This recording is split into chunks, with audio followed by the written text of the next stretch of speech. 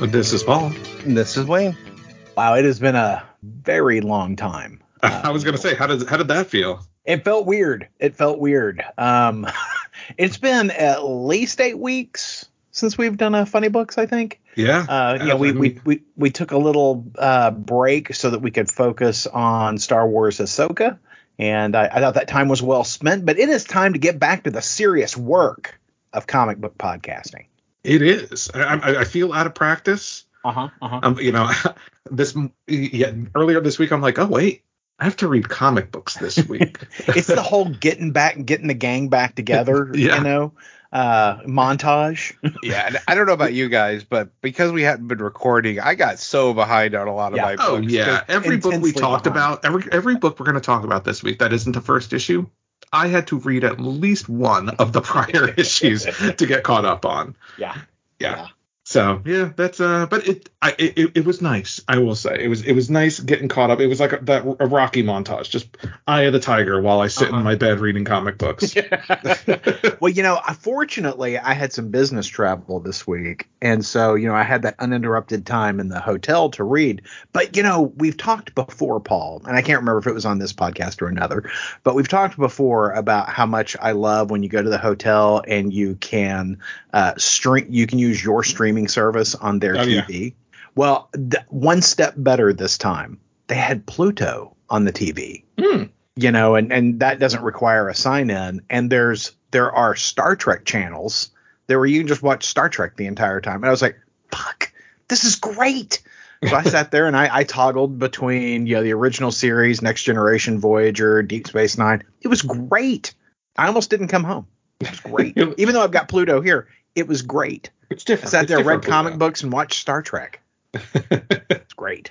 That just sounds great. It was great. Sitting in the nice peace and quiet, just watching Star Trek. Nobody saying, hey, it's time for you to empty the dishwasher, No one saying, are you still watching Star Trek? Yeah, exactly. When is Star Trek over? Yeah.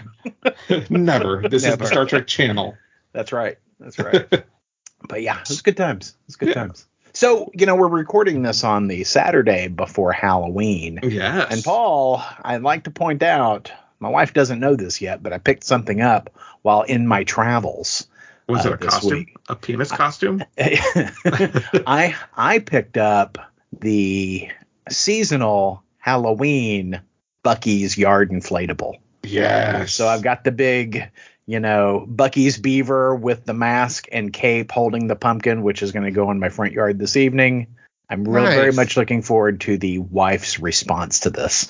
So the Halloween inflatable I have is the Stay Puft Marshmallow Man. Yeah, nice. That's great. It's funny you bring this up, Aaron, because, dear listener, the first item on our agenda to talk about in today's podcast is just Halloween. Just the word Halloween. And Aaron asked me before the podcast, like, what's that all about? I'm like, you'll see. Well, funny. This is Paul's feat of prestidigitation. Right. And it's funny because it's about an inflatable. So my sister's a bargain shopper. Like, she goes to the day after Christmas specials, to pick up the stuff that's 50% off or more after Christmas. And she does the same thing for Halloween. So she'll go to like Target and send me pictures like, do you want this? And so Jen has been long opposed to having an inflatable in the front yard. But my sister got a good deal on one. So so it's like an archway that says, I don't know, like welcome mortals or something like that. And it's got like little it looks like a stone archway, and it's got like pumpkins on the side, and it's all one piece, but it's an inflatable. I'm like, that's cute. Like, let's do that. I can probably put it up like in front of the front door. And I did it this morning right before podcasting because I didn't want to put it up like a month early because I don't love the look of like, I didn't want just the carcass of the inflatable every day for the last month. Right. Yeah, I hate that. Did you do it while she was asleep so she wouldn't know what you were doing? No. Well, I was like, she's like, do you need help? I'm like, no, I got it. So I needed help, guys, because it is 12 feet tall and probably 12 feet wide too. It is massive. I can walk through this archway without ducking, and I'm 6 feet tall. It is amazing, but it is monstrous. It is taller than the first story of my house. It is amazing. I love it. And but it will leave a mighty big carcass in the front yard for these next few days when it's turned off, unless I just leave it inflated for the next 4 days. That's why, I hate the inflatable carcass as well. And I'm just, because I'm putting it up today, I'm like, I think I'm just going to leave it on. Yeah. Because I really hate the big deflated balloon looking thing in the yard. Yeah. So you just hear. And like yourself, I've been opposed to inflatables myself, but like Wayne, I could totally have a Stay Puft Marshmallow Man. Oh no, I'm not opposed. Jen was opposed. Yeah. I've been all for it. Yeah, it's got to be a special inflatable for me, not just some generic holiday one. Well, we have a very big Halloween neighborhood. Our neighborhood, if you walk it's probably, I don't know, like a 1.5 mile radius. It's a new housing development, and they've got different kinds of houses in here. But the neighborhood goes crazy on Halloween. The first year we moved in, we come from a place where there's not a lot of kids in our previous townhome. Mostly just older folks, not a lot of trick-or-treaters. Not some years, no trick-or-treaters. So we came here and we weren't sure what to expect, and we ran out of candy in like 5 minutes. And I had to run to Walmart to get before they started egging your house. Yeah, because our neighborhood is like a Halloween festival. We probably get, I'm gonna say, 300 plus kids trick or treating in this neighborhood. It is. I mean, if you were to, first of all, it's difficult to get in and out of the neighborhood because there's kids everywhere on Halloween, but there's like fog machines and inflatables and people playing music, and we sit in our driveway. We've got adult trick or treating because we've got like we've got a little cooler with beer that I'm not going to drink, or what the hard seltzers that I buy for parties and no one drinks, and just get rid of those on Halloween. Yeah, I'm super jealous, Paul. We get maybe 40 or 50 kids at most. And last year I missed Halloween because we bought all the stuff, we were ready to go, and then we got COVID. Yeah. That's the worst. Well, we sit out in our driveway with the neighbors and give out candy. I'm on a little bit of a cul-de-sac, and we will get a storm of kids for about 45 minutes to an hour. And then after that, it transitions up to much older children and who aren't in costume. So, we shut it down. When those start appearing, we turn the porch light off. When the hooligans come out. Yeah, the hoodlums. Yeah. The hoodlums. We've done the fire pit in the driveway before. We've done sitting out on the porch. And now we just stay inside and watch something. And then we'll have like baby gates over the doors. So when we open them, we don't have to worry about the dogs trying to get running to the people. Nice. Yeah. We have a TV in the garage, so I'll probably put on something there. Well, I put the outside the Bluetooth speakers that I use in the backyard. I move them to the front, and I've got a Halloween playlist, that plays all the seasonally appropriate music, such as Michael Jackson's Thriller. Yeah, on repeat. That's right. Ghostbusters theme, some choice pieces from the Sabrina soundtrack, things like that. And I make sangria for the adults. And so we all drink sangria and give out, candy for about 45 minutes to an hour, and then rapidly hide back in the house. And like Wayne, I've got the dogs sequestered in the back of the house so that they can't go charging the door. Yeah, Paul, I don't know about you, but when Aaron says appropriate music, the first thing I thought was he's got WAP going and Baby Got Back and just WAP. That's a reference to our other podcast, WAP, with Aaron and Paulie. That's right. SWAP. That's right.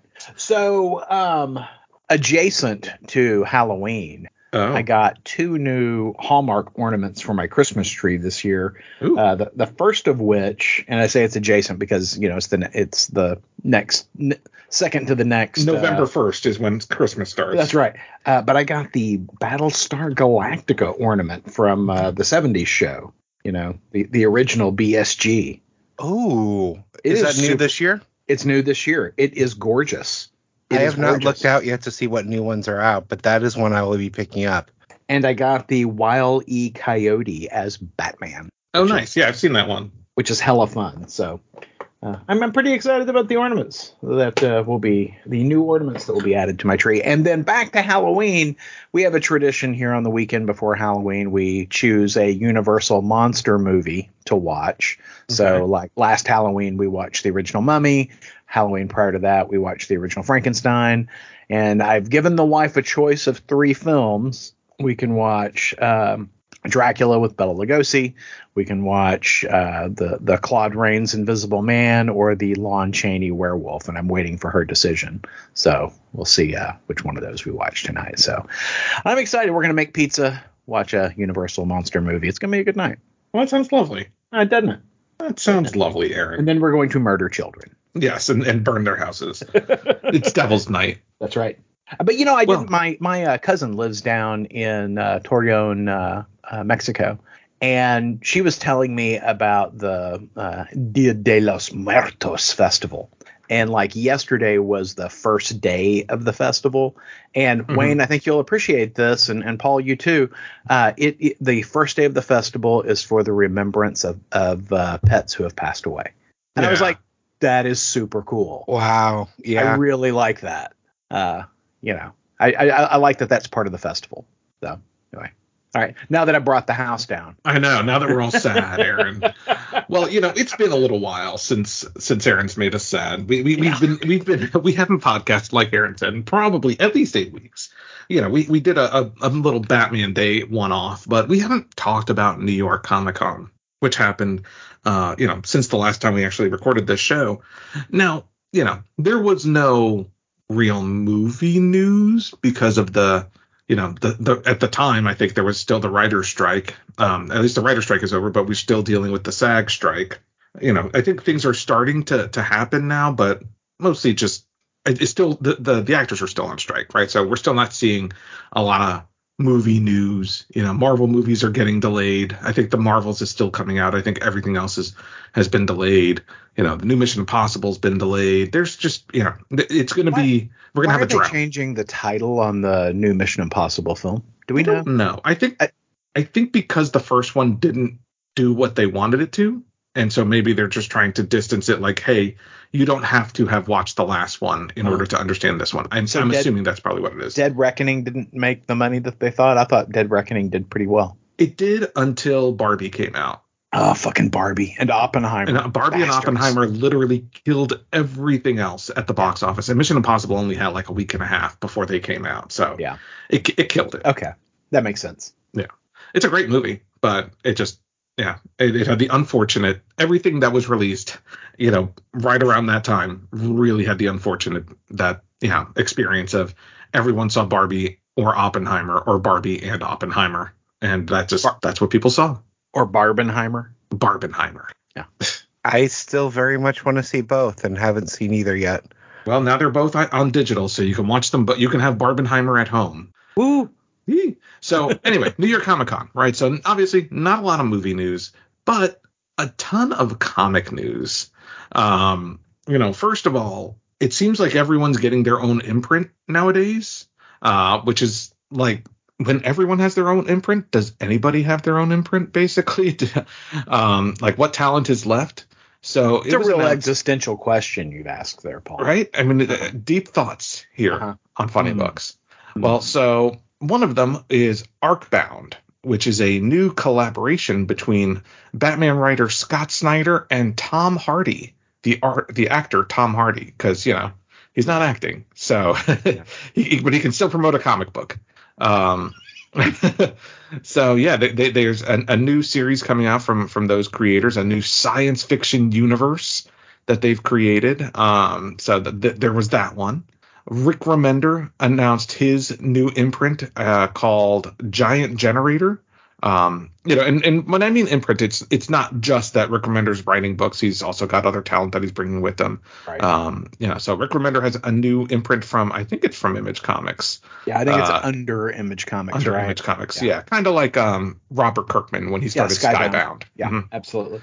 So, but the one that I'm most excited about. Oh, sorry, go ahead. The only thing I'm going to say about that, what I don't understand about that branding, and maybe that's just all it is that it's just branding, but Image is really creator owned to begin with. all the titles there. Somebody is the creator of them and they own them. I don't understand the value of the brand underneath it, other than it's just another way to market the comic. Yeah, if they're making their own universe under it, I can see. So, like, for example, Skybound, if all of those books were part of the same universe that are not part of the other Image universes, right, then I see a point of an imprint. Yeah, I think it's a way to centralize your universe, but not all of them are connective thread universes either. Right. Like Kirkman's isn't. I mean, because he's got his Walking Dead stuff there as well as all of his other stuff. Yeah. So I mean, like, he's got a connected universe through Invincible, etc., but it's not all the same thing. It's just weird. I don't understand I kind of get it for Kirkman because he has been so wildly successful. I don't get it for Remender, who I think is doing fine on his own. I don't know. I'm sure there's a value proposition there. I just don't see it. Yeah. Well, the big one is Ghost Machine, which is, Jeff Johns. He's got his universe, the unnamed universe, but he's brought in additional talent. So they announced their new imprint, Ghost Machine, which will include Jeff Johns, Gary Frank, Brad Meltzer, Brian Hitch, Francis Manupul, Pete Tomasi, Jason Fabak, and a couple of other writers and artists as well. So, I mean, that is the connective universe of the unnamed, but also some additional, books that are not connected to that main storyline. And, it makes it what we saw come out about, the unnamed universe or whatever it's called. It kind of explains why we haven't seen some of the stuff that we thought we were going to see from Jeff Johns this year. Yeah. I feel like he has held a lot of that stuff back to release under this new banner. Yeah, I think so as well. Yeah. But it's going to kick off in April with a Jason Fabok science fiction book, and I love Jason Fabok art. I mean, I absolutely love his art. He's one of my favorite comic artists right now, and he has been not doing much that I can see other than covers, but he's, I guess, been working on this Rook book. And then Redcoat also comes out in April 2024, and that one I'm super excited about. Yeah. Well, and Brad Meltzer is going to be writing in this in this imprint, and I really love Brad Meltzer's comic book work. He's the guy who did Identity Crisis, among other things, and I really love Identity Crisis. Oh, he had a great run on Green Arrow. Sure did. Yeah, I mean, Meltzer's got a real knack for writing comic books, and he doesn't do it near enough, in my opinion. I enjoy his novel work as well, but I really have enjoyed his comic book work. So I'm excited about this collection of talent that they're going to have doing these books. I think it's pretty exciting. Yeah, me too. And other exciting news that came out of New York Comic Con, which was, I will say, it was kind of nice to have some actual, sometimes the comic news gets lost in all the movie news. So to actually be able to get comic news, right? It's at the top of your news feed. It's strange to get comic news out of a Comic-Con. Yeah, they didn't. They couldn't talk movies, so they had to actually talk about comics. Yeah, right. Very unusual. But the Ultimate Universe is coming. The new Ultimate Universe is coming from Marvel Comics, and this time under the stewardship of Mr. Jonathan Hickman. Big Jonathan Hickman. Yep. One of the things, so there's I think the first round of books are going to include Ultimate Spider-Man. I think there's an Ultimate X-Men. It's Ultimate Spider-Man, Ultimate X-Men, Ultimate Black Panther, and then Ultimate Universe are the four titles coming out. It starts with Ultimate Universe #1. But Jonathan Hickman will be writing that one, and he'll be writing Ultimate Spider-Man, and I guess different creative teams on the other books. Brian Hill and Stefano Caselli are doing Ultimate Black Panther, and Peach Momoko is doing Ultimate X-Men, I guess writing and art. But this Ultimate Spider-Man apparently is an older, married with children. Yeah, and like adolescent children, so they're not wee babies. No. Yeah, that really caught me off guard because, well, first of all, I thought they were going to end up shifting Miles over there and making him the face of the entire new Ultimate Universe, but that is not the case at all. I'm wondering what it's going to be, right? Obviously, I read that Ultimate, what was that Ultimate Invasion? and the universe that it establishes, I'm like, this is kind of interesting. The universe that it was established. I'm at the end digging of that series. book. It is. It's great. Yeah. But the way it ended, I'm like, huh, okay. Is this the ultimate universe, or is there more to come? Right. Because it comes with a lot of baggage, right? This new ultimate universe. But yeah, I'm curious that the Spider-Man thing. I'm like, okay, so because in the Ultimate Invasion book, what was his name? The evil Reed Richards, the Maker. The Maker. Yeah. Yep. I think it's something like that. Yeah, no, it's the Maker. Okay. Is it the Maker? Okay. Well, he kills or stops the radioactive spider bite, right?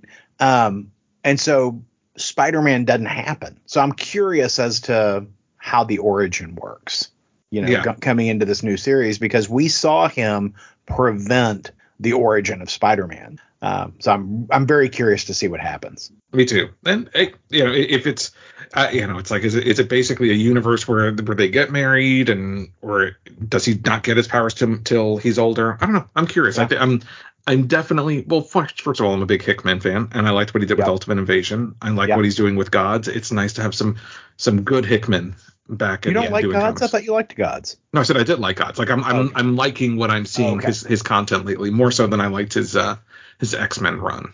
Yeah, I just want a Spider-Man book I can really enjoy, and I did not like the last storylines that they've been doing over in Amazing Spider-Man. So, which is a bummer, because there's a gang war crossover coming out in the Spider-Man books. I'm like, that sounds right up my alley, but every time I pick up that book, I regret it. It's the same writer, so yeah, same writer. I'm excited about good. this. I'm excited to see what they do. Having a married Spider-Man, I'm excited about, and Hickman is writing Ultimate Spider-Man, so I definitely want to see what he does with it. Yeah. Well, and finally, one of the things I am excited about also is Action Comics. So Philip Kennedy Johnson's run or tenure on the main Action Comics book is coming to an end. Apparently, his storyline will continue somewhere, but he hasn't announced where yet. But they will instead move to, there's an initiative in 2024 called Superman Superstars, which will bring all-star creative teams and kind of turn Action Comics into more of an anthology book for the year, which I don't love. Yeah, me neither. But it's starting with Jason Aaron and John Timms, artist John Timms, doing a 3-part Bizarro story beginning in January's Action Comics 1061. I have really, really enjoyed this Dawn of DC run on Action Comics. I know, not everyone loved the Metallo storyline, but I liked Metallo. I thought that was good. I think Wayne was not a fan of the Metallo stuff. I loved the build up to it. I thought the build up was done really well until the actual implementation. Yeah.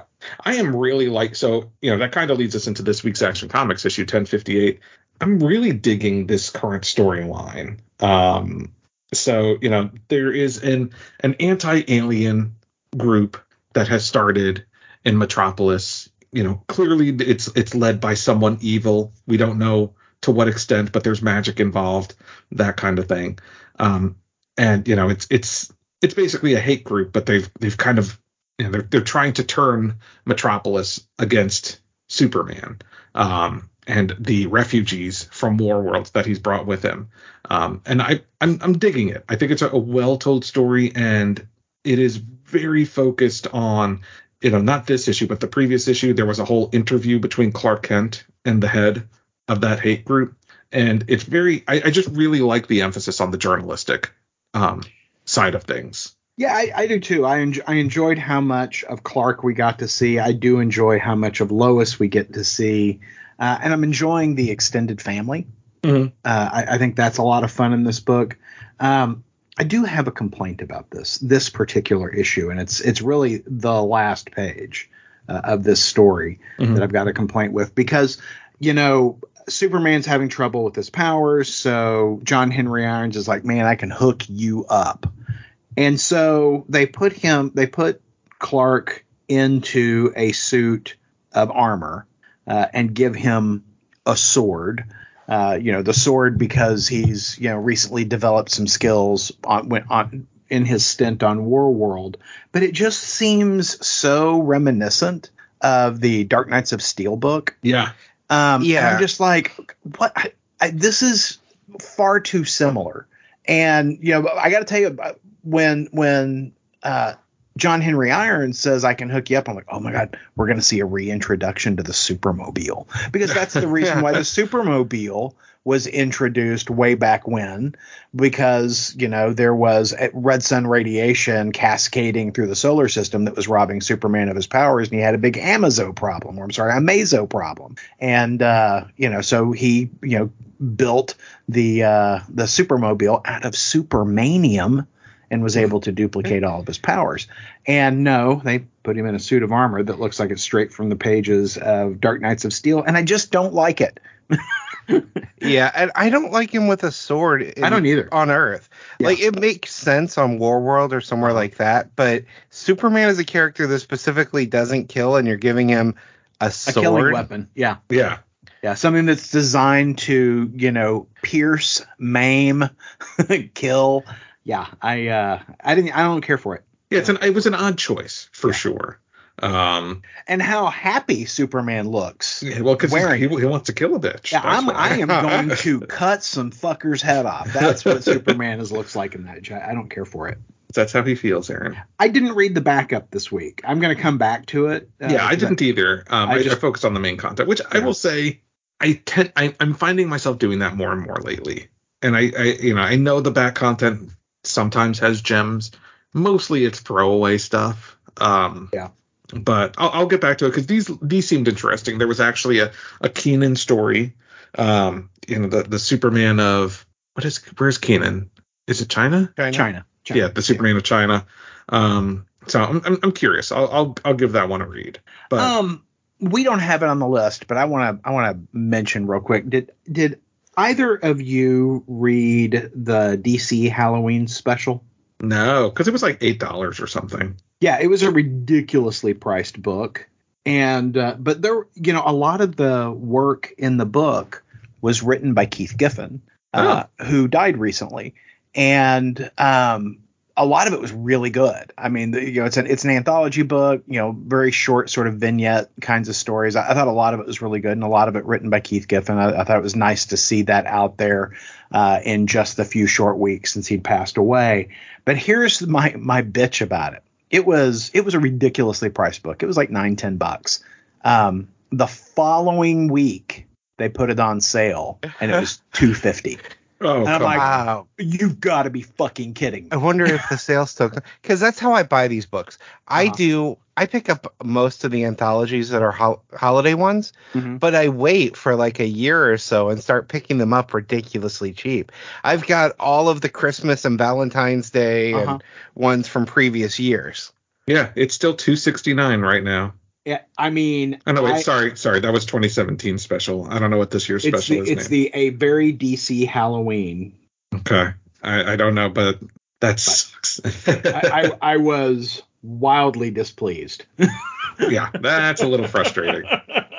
Wildly displeased. But anyhow, I think Action Comics, the prime story in the Action Comics series right now, is really entertaining. I like it a lot. Yeah.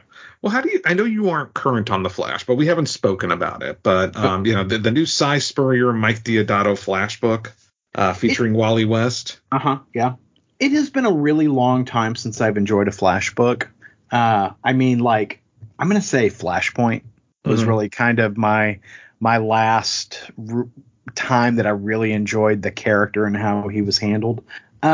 I did buy issue 2. I wasn't wild about issue 1, but it was different enough to make me a little bit interested. I like Mike Deodato at first. Let me just say that on the upfront. I really get a kick out of his artwork. I think he's got a really interesting take on Wally West. I'm just struggling with where the Flash falls in line with everything these days, and it's weird to me that he's a consultant. That just doesn't seem very Wally West to me.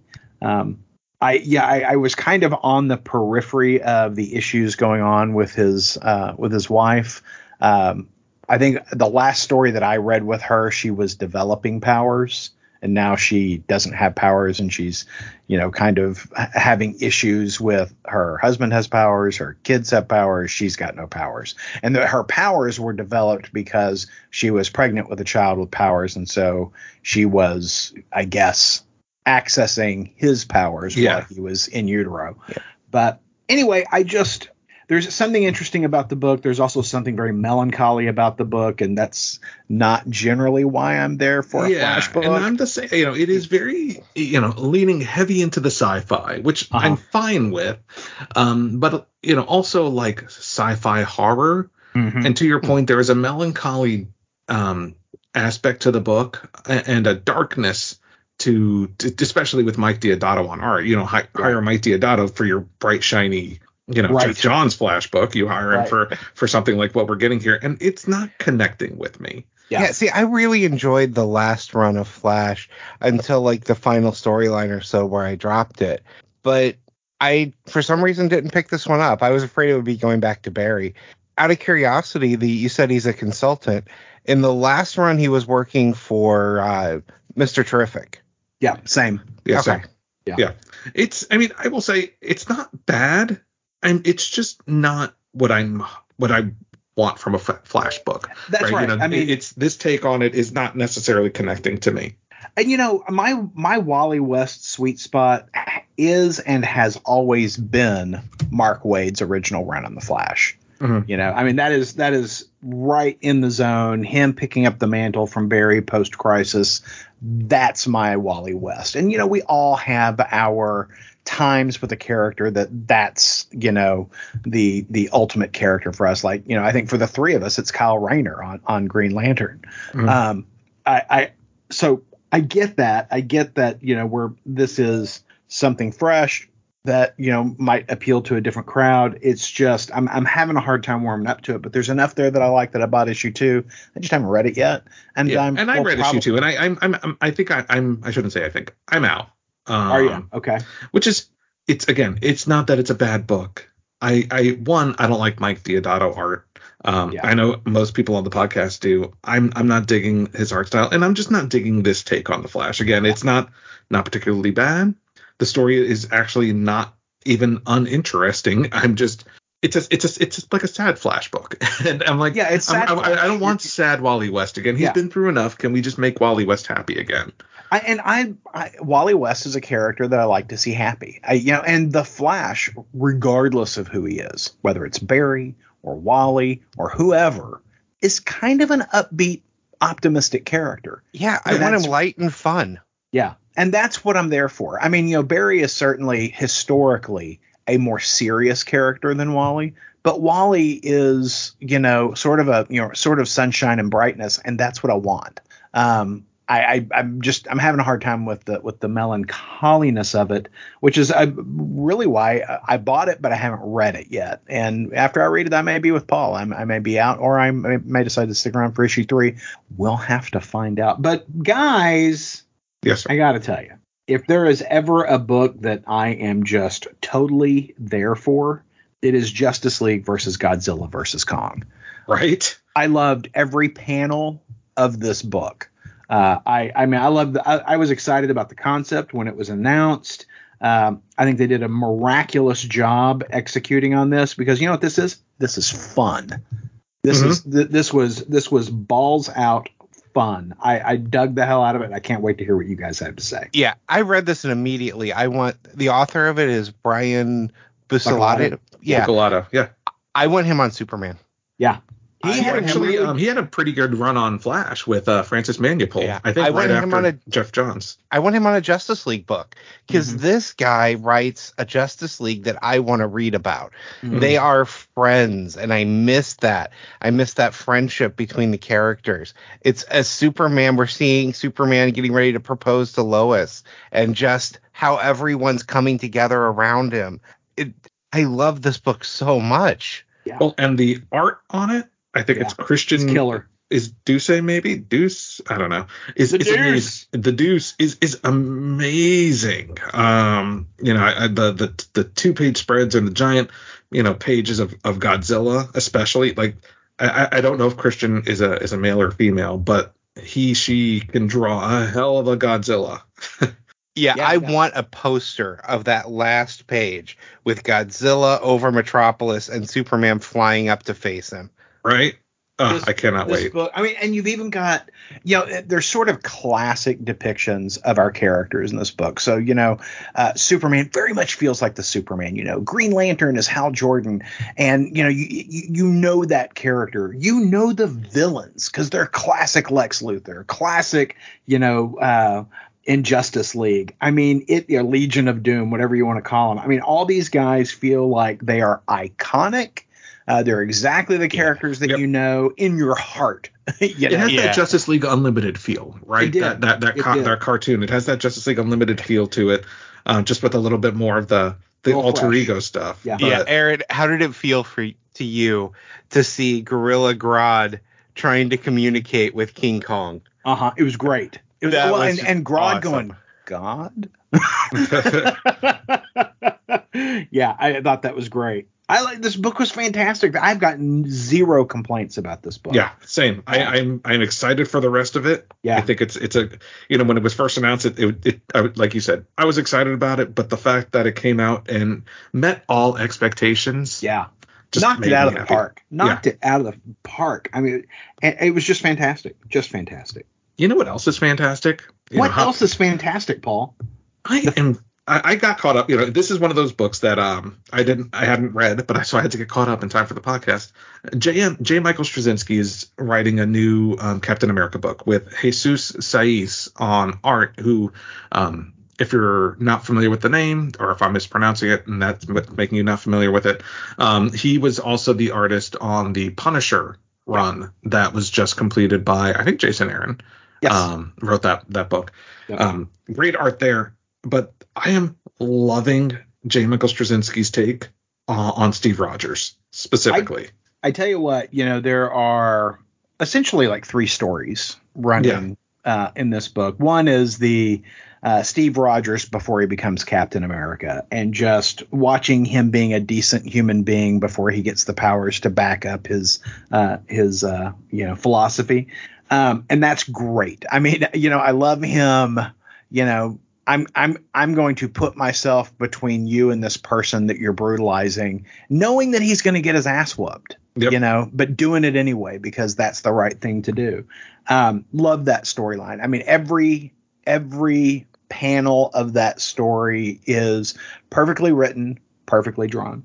Another story is Steve Rogers, Captain America, as landlord and just being a decent guy in the community.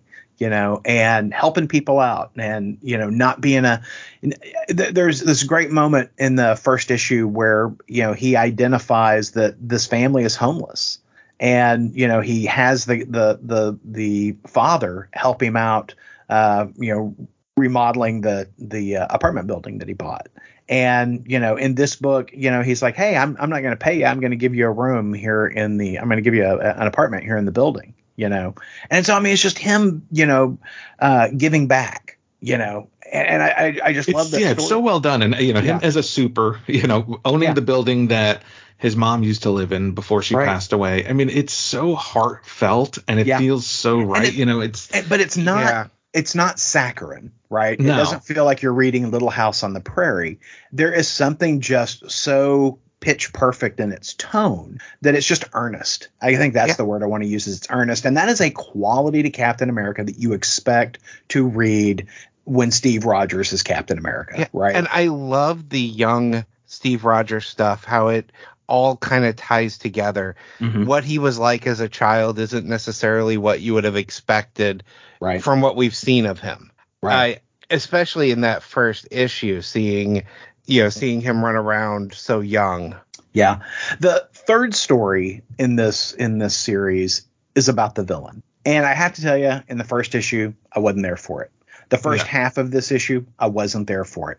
And then the reveal. And I'm like, okay, I'm here for it. It is the bad guy is a really, really bad guy. Yeah. And, there is this brilliant scene where Guy comes home from work turns on the light, and there's our bad guy sitting there in the living room, and he's like, yeah, I hope you don't mind, I made myself comfortable, yada yada yada. And what about those 14 bodies under the house? And turns out the guy who lives in this house is a serial killer that the bad guy is recruiting. And the whole point of the bad guy is that he has identified that there are people who arise from time to time who are nexus points. People like JFK, Martin Luther King, Abraham Lincoln, Mahatma Gandhi, all these folks who instill hope, and that, are assassinated, but we really kind of assassinated them too late. We need to get to them before they instill hope. And that's why he's recruiting the serial killer who's really good at this job. There's 14 bodies under the house that no one's figured out are there except for our big bad. And he is going to imbue him with powers so that he can be about the important work of, murdering hope. And his first target is Captain America. I love this setup. It is so evil. It is so awful. I thought for sure, like, well, how are we getting Red Skull in this book, right? And on the one hand, I love Red Skull. On the other hand, Red Skull is a tired villain. And I thought for sure that this was going to be our backdoor villain. No, just a completely different, awful person who's going to, do terrible things. This book is hitting for me in all three storylines. Yep, agreed. And it's so cinematic in its storytelling. Yeah. So both issues have featured guest stars. The second issue had Spider-Man. First issue featured Tony Stark, but they are introduced in a way that doesn't feel forced. It's, it's like, here's Cap's daily life. He just wants to take his girl out to a movie, and hey, Spider-Man needs me tonight. Sorry. He needs to borrow some. He needs to get an advance on his Avengers paycheck in order to buy this building. And I just think that's so great. I mean, the JMS is really doing a bang up job in these first two issues. Yeah. And at no point has Cap walked across America yet. So not yet. And he's the one who would, right? Yeah, it's a great book. I really enjoy it. Yep. Agreed. Yeah. All right, guys. Well, Paul. Yes, sir. I haven't asked this in so long. What's coming out next week? Well, next week is the Return of Superman 30th anniversary special. It's been advertised in a number of DC books this week they had that Death of Superman special that came out last year. Now we're getting the Return of Superman 30th anniversary special, which features most of the same creative talent. John Bogdanove, Dan Jurgens. You've also got some additional talent like Brett Breeding, who I haven't seen do art in forever. But a lot of the same most of the same creative talent, living talent from that original Return of Superman. Can I just say that it is really unique that so many of those guys are still in the business, right? Because so many guys, in comics only do comics for 10, 15 years and then move on to something else, something that might be a little bit more lucrative. But Dan Jurgens, John Bogdanove, all those other guys, I mean, they're still out there doing the Lord's work. And still doing art in the same style, and their style hasn't. Not then. This is going to sound bad, but I mean it in a good way. They still have their distinctive style that they had, 30 years ago, right? You can still pick a Dan Jurgens book up and say that's a Dan Jurgens book. That's a John Bogdanove, same style. It hasn't changed like Frank Miller's has or anything like that.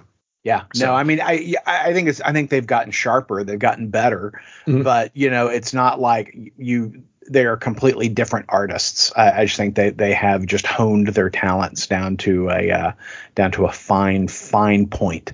Anyway, I'm excited for this book. Me too. The cover that I've seen for it looks really good. Well, also from DC Comics, we have a new Supergirl special, like a one shot, I guess, featuring Supergirl. We will have the conclusion of Batman, Catwoman, The Gotham War, which I need to get caught up on. I started it. I'm way behind, so I got to get caught up on that one. And speaking of Batman, in some of the DC books, they have been advertising at the back of the book a new arc on Detective Comics called Batman Outlaw. And, it features Batman and like some vultures like hanging around him, and the art is just gorgeous. And I'm like, maybe I'm going to give Detective Comics a shot, because I really, really like the art on it, and hopefully this new arc is new reader friendly. So we'll see. Detective Comics 1076. But for Marvel Comics, we have the first issue of Dan Slott and Paco Medina's Spider-Boy, which is a spin-off of the Spider-Man book that Dan Slott has been writing. I'm going to try that first issue out. I think so too. I'm reluctant. I feel like I'm going to be throwing my money in the street, but I'm curious. Yeah, I'm going to give it a shot, and I am also excited to say that Jonathan Hickman and Stefano Caselli's Ultimate Universe #1 comes out. Can't wait. Which is kind of the start of this new Ultimate line of comics. Yeah, excited for that one. Yeah. Mm-hmm. So all that and more. Very excited. And we're back. So that's right. We'll be talking to you all about it. Well, hey, we want to know what you thought about this week's books. What you've been reading while we've been away. Give us a shout at ideologyofmadness@gmail.com. And if we use your comment on the show, you could win a coveted, valuable Ideology of Madness surprise. You can also hit us up on social media, IOM Geek on Facebook, Instagram, and X. All right, guys. Well, that was a great run through. Let's turn the recorders on, and we'll get this done. Yeah, exactly. Yeah. We're out of practice, but we'll get it right next time. That's right. All right. Well, good show, guys. Look forward to talking to you all again next week about comic books. Crazy, I know. And talk to you soon. Catch you later. Bye. Podcast theme music graciously provided by Mark Andrew Pope. For more information, visit markandrewpope.com. Funny Books with Aaron and Polly is a production of ideologyofmadness.com. No Spider-Man clones were harmed in the production of this podcast.